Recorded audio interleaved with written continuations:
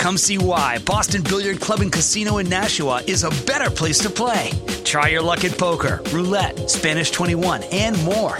Catch all the games on the big screens, shoot pool, and enjoy great food, craft beer, and cocktails. The Poker Room, featuring Texas Hold'em, offers daily promotions and regular tournaments. This summer, be sure to visit the new beer garden and outdoor bar. Boston Billiard Club and Casino, a better place to play. BostonBilliardClub.com.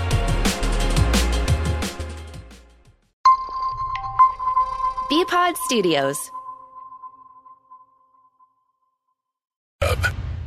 Now, the show you'll be talking about. That was not me hemming and hawing. In therapy. Socks, stupid socks. Felger and Mass. Presented by DraftKings Sportsbook on 98.5, the Sports Hub. Joe, are you happy where Mac is in terms of being comfortable in the pocket, having confidence in the guys in front of him at this point? Could you clarify a little more specifically? I mean, when you see him drop back and from play to play in the games or in practice, a little bit different because it's not live, but do you think that he's playing calm in the pocket, that he's seeing things through, that he's playing at the proper speed in the pocket? I've seen, some great examples of this guy hanging in there making really, really tough throws. We had some examples last week against the Raiders. You had Chandler Jones on one side, Crosby all at the other, and they're coming at him, hell-bent for election, trying to get after him. Watching this guy standing there make really good, clean decisions, deliver a good, accurate ball.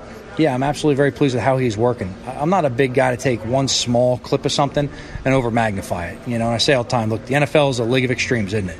It's, 1 week, what's the storyline? We've got a week in between each game. In this instance, we have 2 weeks in between games. So it's what's the storyline that's going to run? You can't chase that. You can't chase narratives. You got to show up every day. We have tape. We watch the tape every day. We have to correct mistakes. We have to build on what we're doing well. And really the focus is always on our players. So right now, getting these guys ready for Miami and the rest of the season, that's our focus. Quarterback coach Joe Judge yesterday with Greg Bedard, obviously. We're all just sort of shaking our head and rolling our eyes. It's like you just can't buy into a guy that communicates like that. You just can't. Agree. Can you imagine listening to him in the quarterback room and learning quarterback? I mean, yes, I can. I think it's why there's a little bit of a crisis of confidence among the players. How quickly would you tune him out? I mean, that whole answer was just ridiculous. 10 seconds. I mean, I'm just taking 1 or 2 plays, Joe. That's what I'm doing. I'm just taking 1 or 2 plays. I haven't been out there every single day since, July 27th and watched this. I'm just picking out a couple. I mean, it's just... you feel for Mac Jones. You do. And, anybody who says otherwise is just, towing the Patriots line. First of all, his whole delivery sucks. So start with that. He talks a mile a minute. It's not you're not talking to a real person. No, he's a robot. It's like he read the playbook. I mean, the coaching playbook, you know what I mean, of how to be a coach, and then just recites everything verbatim that was in the book. That's it. Did you say hell-bent for election? Yeah. What does that mean? I mentioned this yesterday. I meant to look it up. I never heard of it. No, I just think it comes off as very rigid. And also, when you talk like that, it's like you're trying to answer everything to prevent the other guy from talking. But be that as it may, Greg, what do you see from Mac Jones in the pocket before we go back to the phones? He's been sped up since the middle of camp. And that has gone on in the games. And you're hoping these 2 weeks can sort of, settle him down a little bit. But it's not good. I mean, at this time last year, we were praising Mac Jones. He had unseated. They had released Cam Newton. They were going forward with Mac Jones. You thought it was a good decision. You saw it for real on the field. You saw it on the practice field. You said this guy can be a leader. He had those joint practices with the Giants like I talked about. I think there was another joint practice as well, Eagles, and he did well there. And so you saw it on the field. You said, all right, and that's what the Patriots saw. Okay, this guy can lead our offense. And then a year later, he and the offense have done a complete 180. And that's undeniable. It's a fact. And now the question is, can they put it back together again? It's a great way to look at it, really, because he was really good in those Giants practices. And there's no question he's sped up. He doesn't trust the line. Okay, let's go to these calls, zip through them before we get to the 10-question segment with Bedard. Here's John in the truck. Jimmy, I jammed up. Can you pop him up on line 3, please? John, go ahead for Greg Bedard. Yeah. Hey, Bedard. Did I get you right when you said earlier that Trent Brown ended last season as a dissatisfied player with the organization? No, what I said was there were people around the Patriots who were disappointed the way that Trent Brown finished last season. Okay, so the guy did come in to camp supposedly in the best shape of his career. He supposedly dropped 20 pounds. And didn't he just sign a new contract like 2 months ago? And he seemed John, very what's your happy point? From all the interviews that I've read. So my point is, I think Trent Brown is going to be an All-Pro this year. Okay, and he may be a little disgruntled with what the game plan is right now, but he's going to protect Mac Jones the way he protected Tom Brady in 2018, and that's about as good as you can get for a left tackle. And I'm not worried about him or any of the veterans on the offensive line. They'll get whatever needs to be gotten, and it's not going to be a worry. Hey, John, let me ask you this: was he benched for the Panthers game? You're just making it up. That's what he's saying. No, I'm going to answer for him. You guys are just making it up. Yeah. Boy, what a hardo. Okay. Here are some more facts. He was benched for the Panthers game. He was called out in a team meeting for not hustling during practice and then benched for the game. And even Mike Reese wrote it, that the message being sent to Trent Brown and Kendrick Bourne, who were also benched for that game, was you're not practicing hard enough. So if you think things are all hunky-dory with Trent Brown, how does that happen? Why does he need a weight clause in his contract, which is the thing most responsible for him being in the quote-unquote best shape of his life? He has a monetary stake in it, a big one. Trent Brown also told Mike Giardi he wasn't informed that he was going to be playing left tackle when he signed his contract prior to this year. And that's all that Mike Giardi put in his tweet. But what that tells you is that Trent Brown was talking to Mike Giardi about his contract situation. Right. So, again, those are the facts. I mean, he feels like the team pulled a fast one on him. Dan in Boxborough. Go ahead, Dan in Boxborough. Hey, guys. So, Felger, I think it was about 2 years ago or ever since Brady left, you said really he has track record. He hates quarterbacks. And I don't think you took it far enough. It's clear this guy hates offense. I think he just wants to go do shells in defense all the time, talk about technique. He hates offense. It's clear. And can we stop playing Joe Judge and Matt Patricia cuts? Just pick a cut. It's all the same answer. It's always the same answer, just a bunch of words. When he has an interview in the paper, just put words. That's all he's doing. It's a word salad. And the other guy, good God, can the Bobo stop, please? This team is going to suck. Okay, the thing about hating, he doesn't hate it, but I do think, I said this yesterday, I think this is all born out of an arrogance where he's been a lifelong defensive coach, and he looks on the other side of the ball and says, you guys aren't as smart as you think you are. You all think you're a bunch of mad scientists with your formulas and your patterns and your route trees and all the your mad scientist stuff. It's really not that complicated. It's really not, and it ties into his psychology about the quarterback. Like, it's not as important as you guys think it is. We can win with any one of 15 quarterbacks. We don't need the absolute best because it's not all about that. And you and your fancy formulas, it's really not that complicated. Also, I can do it, no problem. And I think he's vastly overestimating how complicated. Maybe that was the way in 1985. Maybe that was the way when he coached for Ted Maciabroda in 1976. It's not that way right now. Yeah, and he won with Hofstetler. The Giants did. Exactly. But I do. He's at least completely out of step with the rest of the NFL. I don't want to say he's out of touch or the game's passed him by, but Belichick does believe these things about offensive football. And they seem dated. Maybe he's a little bit jealous that all the offensive coaches get all the jobs now. And they're the ones. The great offenses are the ones that go further in the NFL now, and that it's very hard to be a great defense anymore. And he's sort of trying to fight against that, but it's Belichick, and then there's the other 31 teams, and we'll see who's right. I don't think it's Bill this time. Joe in Lincoln. Go ahead, Joe. Yeah, this is actually about Belichick, so back to savaging him again. Him hiring his sons. He's not the owner of the team. You can see the owner of the team hiring his sons, but I'm curious what Greg thinks. Is there any real reason why the general manager hires his sons rather than go out and do a real good personnel search and hire the best people possible? Well, I think, the reason Bill did it and has done it initially is that he wants to be closer with his sons. I think he looks at like the situation that Andy Reid has had with his sons, And I think Bill's just trying to keep them as close as possible. And it's, with the Patriots, they're on Nantucket, they have their compound, whatever. And, I understand it from that perspective. I get it, and he's earned the right to do that. Now, has he completely earned the right for his son to be defensive coordinator of this team? I think that's a question that needs to be asked. I mean, I know Steve's smart. I know Steve has, put in his dues here. I would have liked to have seen, Kyle Shanahan purposely left his father for a long time to prove he was in Houston. It was with Kubiak, but, and he went to different places. So did Brian Schottenheimer. Yeah. Who sucked, but, again, it wasn't just, you just a coach for his dad his entire career. Right.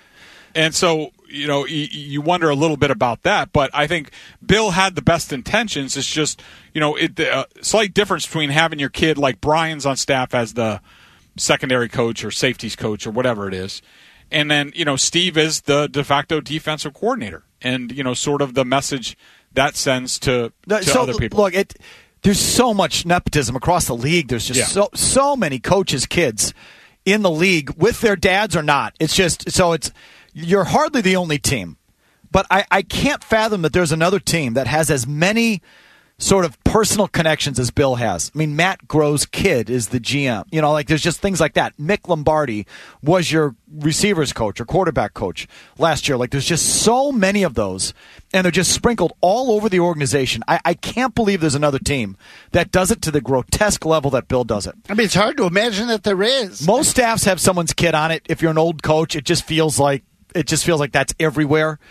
But the amount of not just kids, but friends' kids, don't tell me there's another team that's done it like here. I mean, his staff historically to me has always been so insular that the whole thing, I've never liked the idea that he wouldn't look out of the organization for staff help on his staff. Real quick, Jim and Palmer on Gunnar Olszewski. Go ahead, Jim.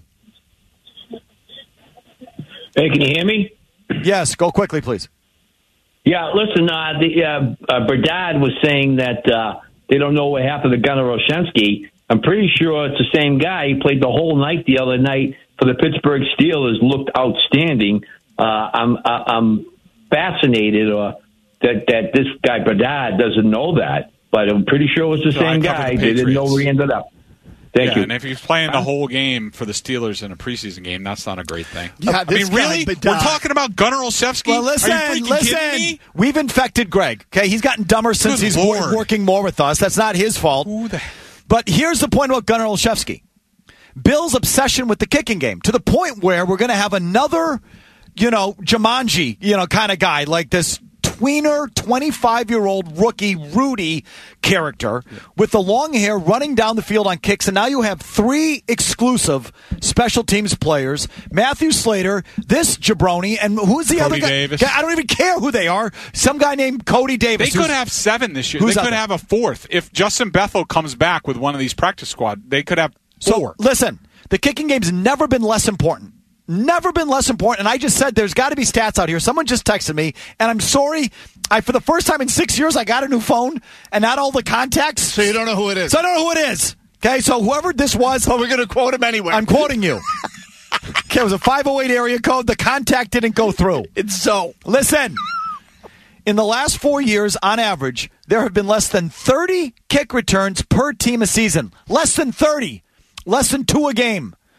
It hasn't been under 30 kick returns on average since 1982. You know what happened in 1982? Strike year, it was only 9 games. Oh.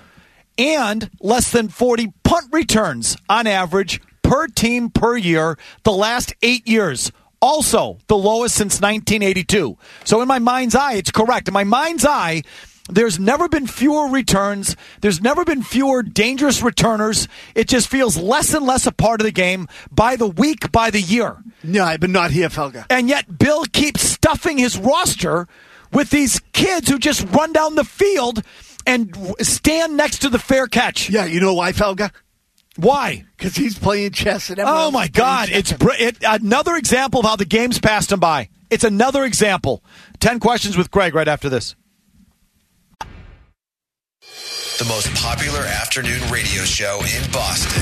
Back in your face, suck it! Felger and Mazz, 98.5, the Sports Hub. You want the answer? You've got to ask the question. Do you have an opinion based on if you had to go with your gut, which way it would go? Sometimes you have to ask it over and over and over again. Why? This is 10 Questions with Greg Bedard and Felger and Mass on 98.5, The Sports Hub. All right, 10 questions around the league in 9 minutes. We got to be really quick. Jimmy, what are our buzzers this week? Boomer. Haven't been to one of these in a couple of years. We're graced. You're looking good. Bill getting all excited that Chris Berman was in the press conference yesterday. Next. Now that the settlement is been settled on, it will. Good. Yeah, good job, McBone. Next. He got porked. Big time. Speaks for itself. I don't remember who I was talking about. Could have been anybody. Oh, yeah, right. That's what it was. Next. The Nets wanted more. Do you believe that? Yes. I don't. I do. I don't. Perfect argument. My own personal preseason. Don't really care. Bill, we haven't lost faith. Sorry, Murray. Hit it. Let's go. He got porked. Big time. Assess how the 49ers have handled the quarterback situation on their team, Greg. Sorry. They're asking for trouble. I mean, I think they were definitely afraid of Jimmy going to the Seahawks.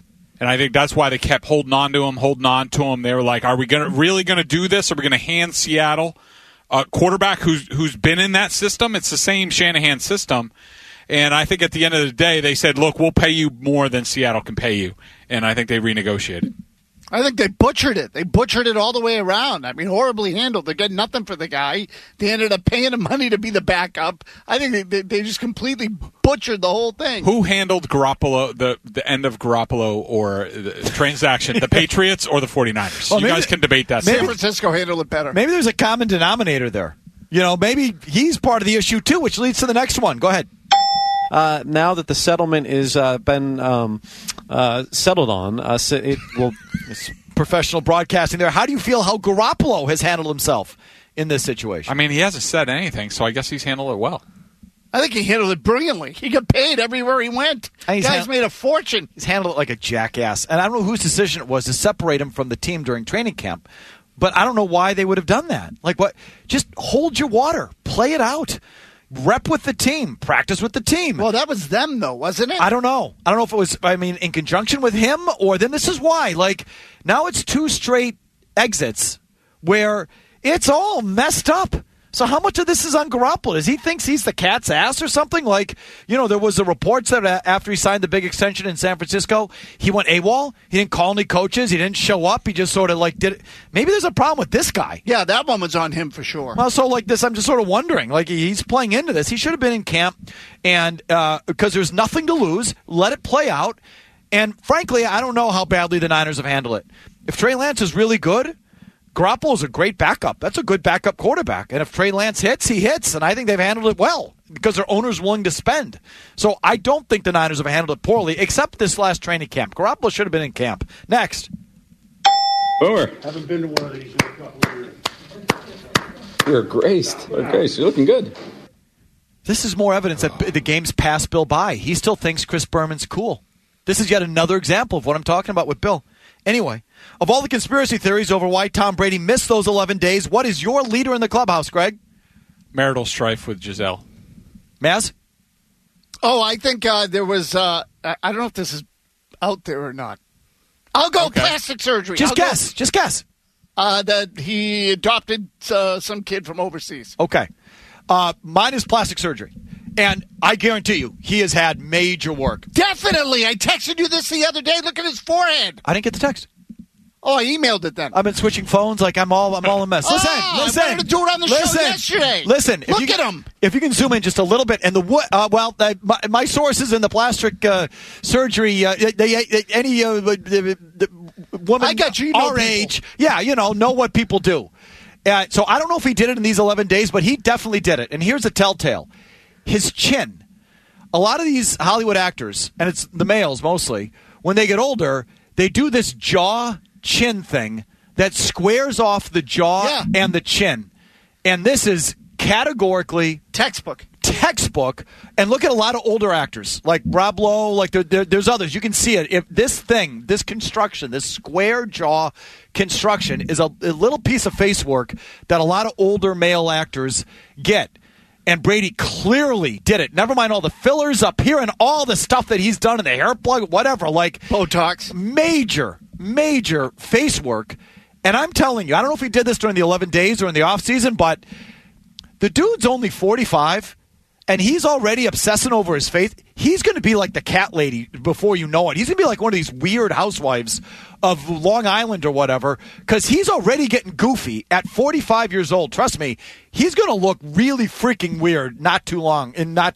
I remember the line I put in the email. He's like Michael Jackson now, is what he is. It looks like someone ironed his forehead. I thought he looked bad the other day. He does. I thought he had wrinkles in his forehead too. He looked like he had spent a couple weeks trying to fix something at home. The chin's like the giveaway. He was beaten down. Chin is the giveaway. All right, next. He got porked. Big time. Sony Michel was cut yesterday by the Dolphins. Please grade that draft pick by the Pats now 4 years later. F. The players they passed on was ridiculous. It's an F. If you say anything about the Super Bowl, you're just wrong. You're a complete bobo. They didn't need Sony Michel to win that Super Bowl. They needed a running back who could find the hole behind a great offensive line. Stop making it about Sony Michel to try to bail Belichick out. It was a terrible pick at the time. It's been looked even worse now. He's never been good from his first day in OTAs to now. He's not a first-round running back. They passed on way too many good players. Do you hear that, Jones? In your little tactical hut there? Yeah, do you hear it? Okay. Shut up. Never mind. I gave him a Super Bowl, Bedard B. Never mind. Go ahead. I would just like to ask a question. I don't know how long Craig Bedard has been on this program, but after that answer for the first time, I want to go over and tongue him. I agree 100%. Do we have the audio? F. F. It's a D minus. It's not an F. It's an F. Just another guy. Next. My own personal preseason. Don't really care. Bill, we haven't lost faith. I'm sorry. Name the most stunning, notable cuts of Bill on Cutdown Day. Name the most stunning or notable cuts Bill Belichick has made in his 22 years here, and you may include trades at the end of camp that serve the same function. What were some of his best, most notable moves on this day? Well, Malloy, of course, that was just stunning. And then to go to Buffalo, he signs with Buffalo, or you traded him to Buffalo, I forget, and to get waxed like that, and it worked out. And then the Mankins one. That was absolutely, stunning at the time, and it worked out. I mean, those are the two that I wrote down, Malloy and Mankins. Oh, the best one was last year. Cam Newton. Who would have thought? You didn't even know that Mac Jones was going to be the starter, never mind. But no, and that was actually a really good call. Like, that was clear the decks, get this guy out of here, and no one sort of had that in their mind. That was a good one last year with Cam Newton. Next. Now that the settlement is been settled on, it will... Who was the Patriots' biggest tool bag question? Who was the Patriots' biggest tool bag through training camp and the preseason? Paul Perillo. I love that. I don't get it. Why? Expand. Why? I couldn't pick a Patriot. I mean, I covered the team, so I just, picked on Paul. But you've done nothing but bash them for the last month. Now you don't want to pick a tool bag? That's a little bit different. That's a additional step. That's a little personal. That's a personal attack. That's a personal insult. Okay, fine. Greg's sitting out. Let's dive right in. Kendrick Bourne. I mean, the whole thing. Kendrick Bourne with the fight and the knee pad and the whole attitude and the vibe. Like, I've been really disappointed there. And I don't know what the issue is with him and Bill and whatever. And I don't doubt that the Patriots have some hand in it. But Kendrick Bourne has been a pill. Jones, you want to fill in for Bedard on this one? Who's been the biggest Patriot tool bag of training camp? Yeah, Bill Belichick. Bill Belichick is the biggest tool bag of this training camp, because look at the disaster on this team's hands. It's Bill. Okay, we've stuffed Jones literally in a closet down the hall. Jones from the pit. Because we can't fit 4 people in the studio. It's like a gladiatorial pit. So good.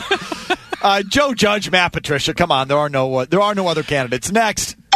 Boomer. Haven't been to one of these in a couple of years. You're graced. You're looking good.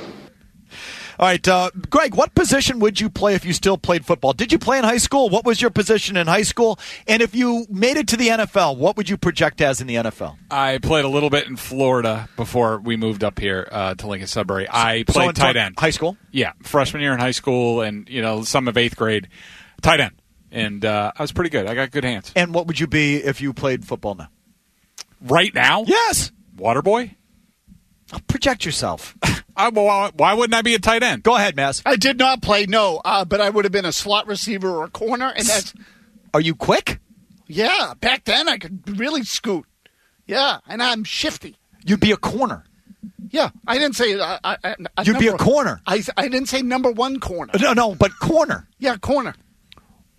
Name me the same size as Marcus Jones. The last Caucasian corner in the NFL. Yeah, thank you. When Jason was that? Sehorn, like 20 years ago. I don't think they'd give you a shot. Oh, no. I had great technique, though. Okay, so I was a tight end. Boom, right there. Thank you, Vin. Way to go. Pull that up. That's freshman year right there. Tight end. I was your classic slow plotting Caucasian tight end. Dave Casper. Remember Paul Kaufman on the Packers back in the early 80s? Like I was that guy. Okay, caught everything, but couldn't get open. Coach said if you had another gear, it'd be reverse. So whatever, that was me. But you know what I'd be now? And I could do it. Punter. No, we all could do it. Long snapper. Long snapper. Back in my day, you had to block as a long snapper. Now, no one can line up over you. So you get a free snap, as we've just discussed. No one returns kicks anymore. There's never been fewer punt returns. So it's not like you got to go down and tackle anyone. So no one can line up over you. No one can hit you. And you don't have to hit anybody else. It's become easier than the punter. I don't think I could do it. And actually, long snapping is pretty easy. It's just like throwing the football. You just reverse it underneath, and it's just the same grip, and it's the same sort of motion. It's just from underneath. You could do it. Anyone could do it. Long snapper. We would all be long snappers, I'm telling you. We're running late. Let's do this. Let's go to the conjugal hut and get the quick update from Adam Jones, and we'll finish up the 10 questions right after. Quick. What do you want to talk about? Mike in Framingham, what? Felger and Mass. Hey, I love your show. I don't agree with anything you guys ever say, though. More Felger and Mass on 98.5, the Sports Hub. All right, wrapping up 10 questions as we went long. The first segment. Hit it, Jimmy. Boomer. Haven't been to one of these in a couple of years. You're graced. You're looking good. That was Bill Belichick applauding Chris Berman going into the press conference yesterday. Here's the question. If you could applaud any one media member attending a press conference, who would it be? An NFL media member. No, not you, Mass. I didn't like any of these questions. But I went with Greg Cosell from NFL Films because I think he's the best, and I learn a lot every time I talk with him. So you would applaud Greg Hell Cosell? Yeah. He knows what he's talking about. Howard Cosell. I loved Howard Cosell as a kid. You guys surprised me. Why? Mine is Susie Colbert, okay? Because I respect Susie and how she's kept herself together, and I think she's Oh, I know what you thought. So I thought you were going to go Jane Slater, No. Melissa Stark. Melissa Stark. Melissa Stark. I thought for sure, man. Can I plot her now? I was setting you up. Like, come on. Dirty Maserati. All right, Jones, who would you applaud? Who's the one media member you would applaud? Oh, I went with Grant Cohen, who covers the Niners. He has players like wanting to fight him every week, so I want to applaud him. Next, Jimmy, hit it. Now that the settlement is been settled on, it will. So Greg doesn't like these questions. I liked them. Along these lines, who is your favorite NFL announcer or media member of all time? If Bill Belichick likes, Chris Berman, who's your number one of all time, Greg? Late, great Will McDonough. I mean, it was an honor to write in his spot in the Boston Sunday Globe, and he was a guy I read all through my childhood and somebody who I aspired to be. The autumn wind is a raider. John Facenda. How do you not love those? Those are the greatest things ever. I mean, still are. John Facenda's voice to me was like, it defines the NFL. I went Howard Cosell 1, Tell It Like It Is, and Will McDonough 2. That was my list. Jones, do you care? Do you have anyone that you liked? Yeah, well, I actually am doing the job today, and so I'm answering all these questions. I like Joe Buck. Joe Buck would be my answer. I like how he drives certain fans nuts, and I like Joe Buck. Okay, last one, Jimmy. Hit it. The Nets wanted more. Do you believe that? Yes. I don't. I do. I don't. Who is your least favorite NFL media member or broadcaster of all time? I didn't go with a specific person. I went with more general. Younger journalists who think about Twitter reaction before they do anything. That's sort of, and I think it's just it's been a big problem in today's media. Meaning, they're afraid of they're afraid to talk honestly. They're afraid to be honest. I mean, look, some of us back then, when when we wrote for newspapers, like we would hear from some old guy like a week later in a handwritten note, so we didn't have to worry about it. Now it's you say something, like me. I came out the first day in pads and said it's an abject disaster, and I know I'm going to get blowback, but I've learned. I certainly wasn't like this the whole time, but I've learned, you have to ignore that and you have to do the job. And I think it's the younger journalists. I think they think about Twitter first before they write the truth. Dan Deerdorf. Every time he showed up on the screen, I wanted to punch him in the face. Every single time. Just something about the look, the scrunched up face, and the delivery, and I couldn't stand him. There have been a lot of bad broadcasters, and there's a lot to choose from. But your least favorite has to be someone that was on for a while and you had to put up with, like Deerdorf. That's a good one. Mine is Joe Theismann. Oh, good one. You know the freaking Captain Obvious commercials? Yeah. That's who that... Joe Theismann, no one in the history of broadcasting ever talked more or said less than Joe Theismann. He freaking sucked, and he couldn't shut his mouth. He was the worst of all time, and he had a pretty long run. He was on all sorts of stuff for a while. To put up with him for years, and Joe Theismann, the worst. Before you go on, can I jump back to 1 second? Because when he said Joe Buck, you know who was great? Jack Buck. Yeah. Jack Buck, and that call of Montana to Taylor in the Super Bowl is one of the great calls of all time. Jones, who is your least favorite broadcaster of all time? Dead last. He is currently on the air right now. He never shuts up. Tony Romo, worst. Oh, he's gone. I mean, when he first broke, he brought value to the broadcast. He was really good. He really did. It's weird what has happened to Tony. Now he's like a sideshow.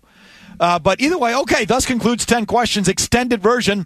We'll do our long commercial-free segment next. We'll clear the calls that want to talk to Greg and get his thoughts heading into next week. And it's roster cut down. We got T-minus about 15 minutes until they have to get down to 53. So we'll have that news as well. Don't go anywhere.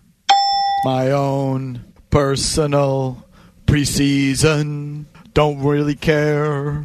Bill, we haven't lost faith. Paramedics do the incredible. They help save lives. And so can you. Your CSL plasma donation can help create 24 critical life-saving medicines that may give your kid's music teacher the chance to see her son play in the season opener. Or give your mechanic the chance to give his best man speech.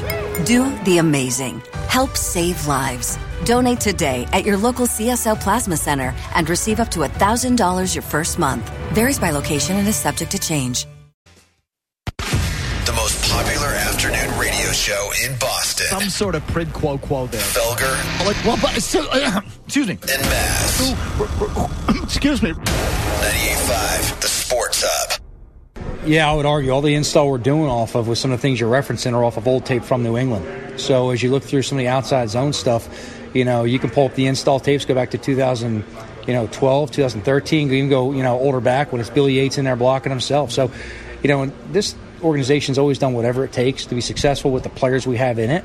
It's coach's vision. Our job is to coach it with as much enthusiasm and energy as we can. And our job is to go out there and do what the head coach wants to do.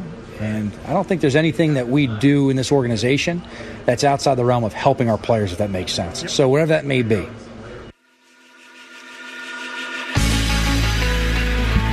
That was that Matt Patricia. I get confused. Joe Judge comment that you were referencing earlier, Greg, about it's just another year with another set of small adjustments. We did this back in Billy Yates' day when he was playing blah, blah, blah. What was your thought on that again? My thought was that, when they did that, that was to add an element to the offense, and they taught it correctly because the Patriots have run. They've run outside zone stuff. They did not, when they did it, they didn't make a whole departure on this is what we're going to do and change the communication and change this, and then not have coaches who knew how to coach it. Okay. So what do you think we're going to see, just to, again, before I get to the calls, what do you think we're going to see here heading into the next weekend into Miami? I think that the Patriots are going to scale things back. I mean, I think they're going to spend 2 weeks. After this week, it seems like they're doing, trying to develop guys. Then they'll make the decisions. But I think ultimately the decision they'll have to make is they'll have to go back to what they know, what they can rep. I don't think Bill's going to put it out there on stuff that they haven't repped a lot in practice. But the thing is, it's like that might be fine for the Dolphins game or even the start of the Dolphins game. But, once you get to week 2, I think they can get prepared enough to be competitive against the Dolphins. But you're worried about when the script runs out and also once they get to week 2 and they have to deal with other things. And one thing I brought up to you guys off air, the start that they have to this season, where they are offensively, it's basically a nightmare scenario for them. I mean, the Dolphins have Josh Boyer, who knows them well. Their defensive front is terrific, and they're tough to block. They have great secondary. The Steelers are tremendous on defense. Who knows what they'll have on offense. Baltimore, they have all their guys back, for the most part in the secondary. They're going to be good on defense. And then the Packers are really good on defense. I mean, if you are an offense that's unsure of yourself, especially up front with the offensive line, these are probably 4 of the worst teams that you could go against. Okay, you should be worried about that. It's a bad matchup for the first month. Zip through these calls before we let Greg go. Mary in Manchester. Hi, Mary. Hi, Mike. Hi, guys. So before I get to my take, Mike, I just want to say that I think there's something wrong with Brady's face, too. And I don't know what he did to it, but it doesn't look right. But back to Belichick. I'm going to piggyback off another caller because I, too, agree with what you said yesterday. I don't think that Bill Belichick really cares that much about the position of offensive coordinator any more than he really cares about the position of quarterback. But I do think that he cares about competency.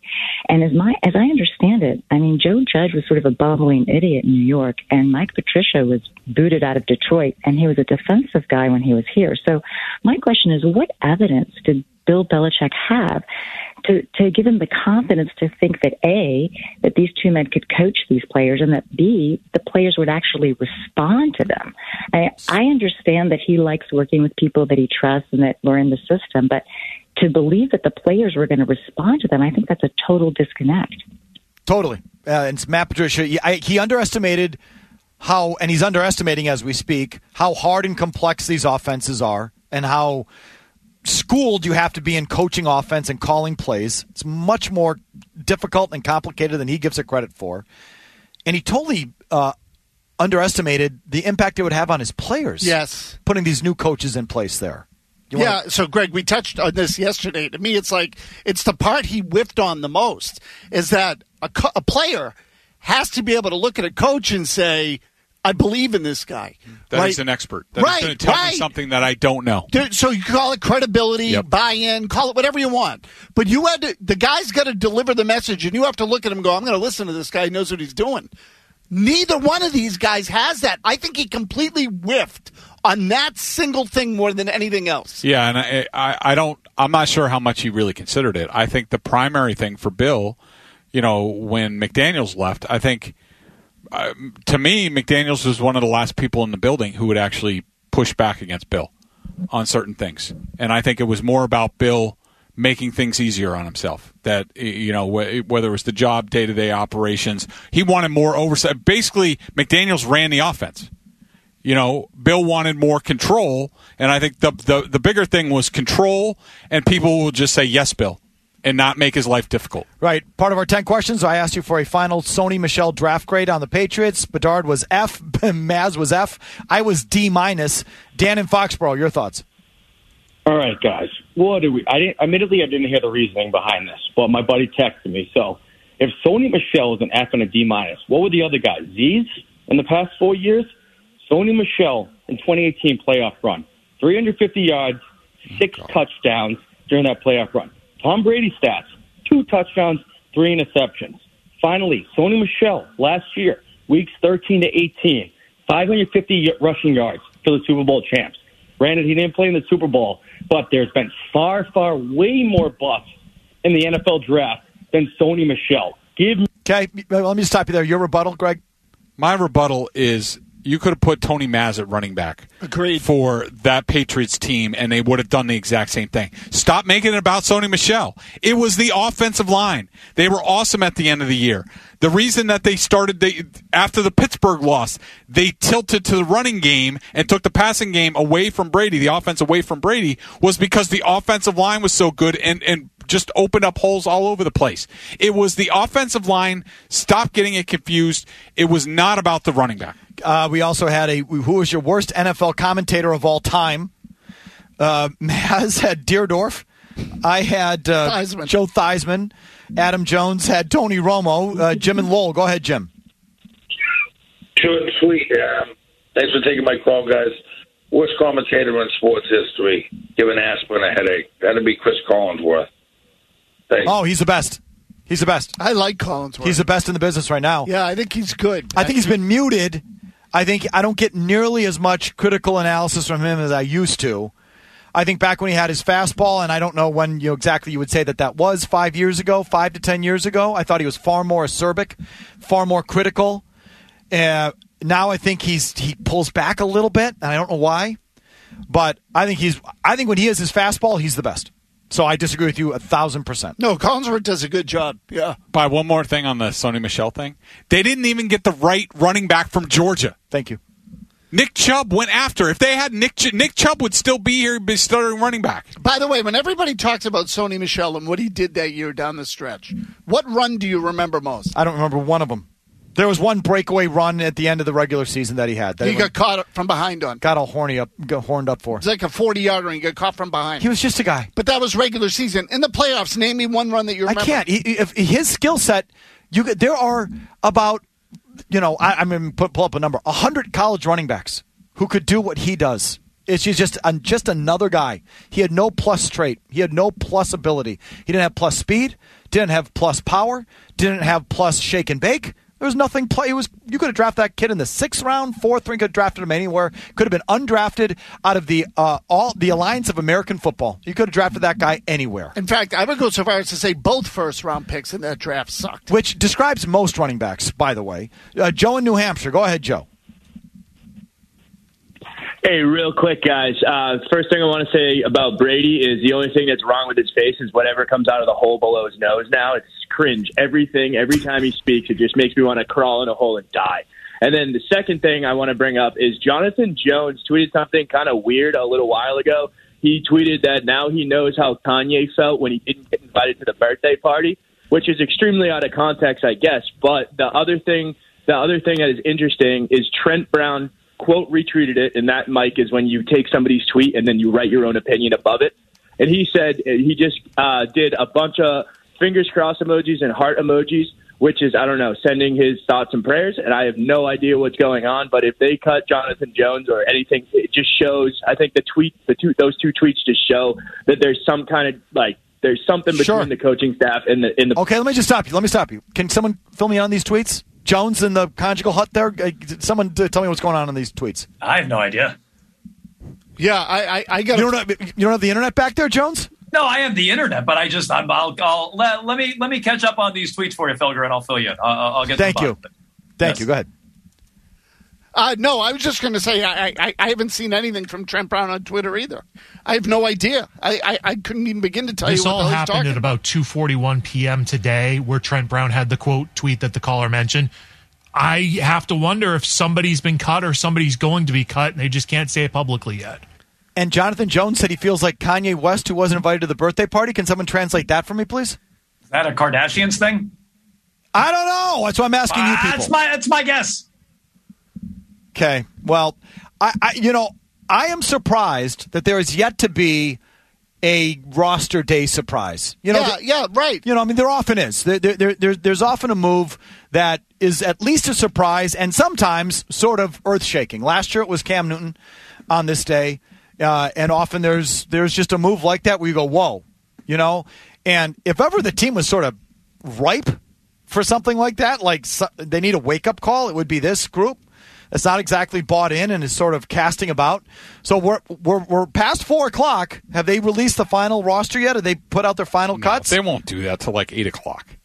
Huh? Yeah, the Patriots won't send out a release for for right, hours. but will the news get out before then? Probably. Okay. You know, All right. the So reporters are efforting it. The very good Patriots beat reporters are efforting it. all right. So let's do this. Let's come back and see if any more news trickles in about this, that, or the other.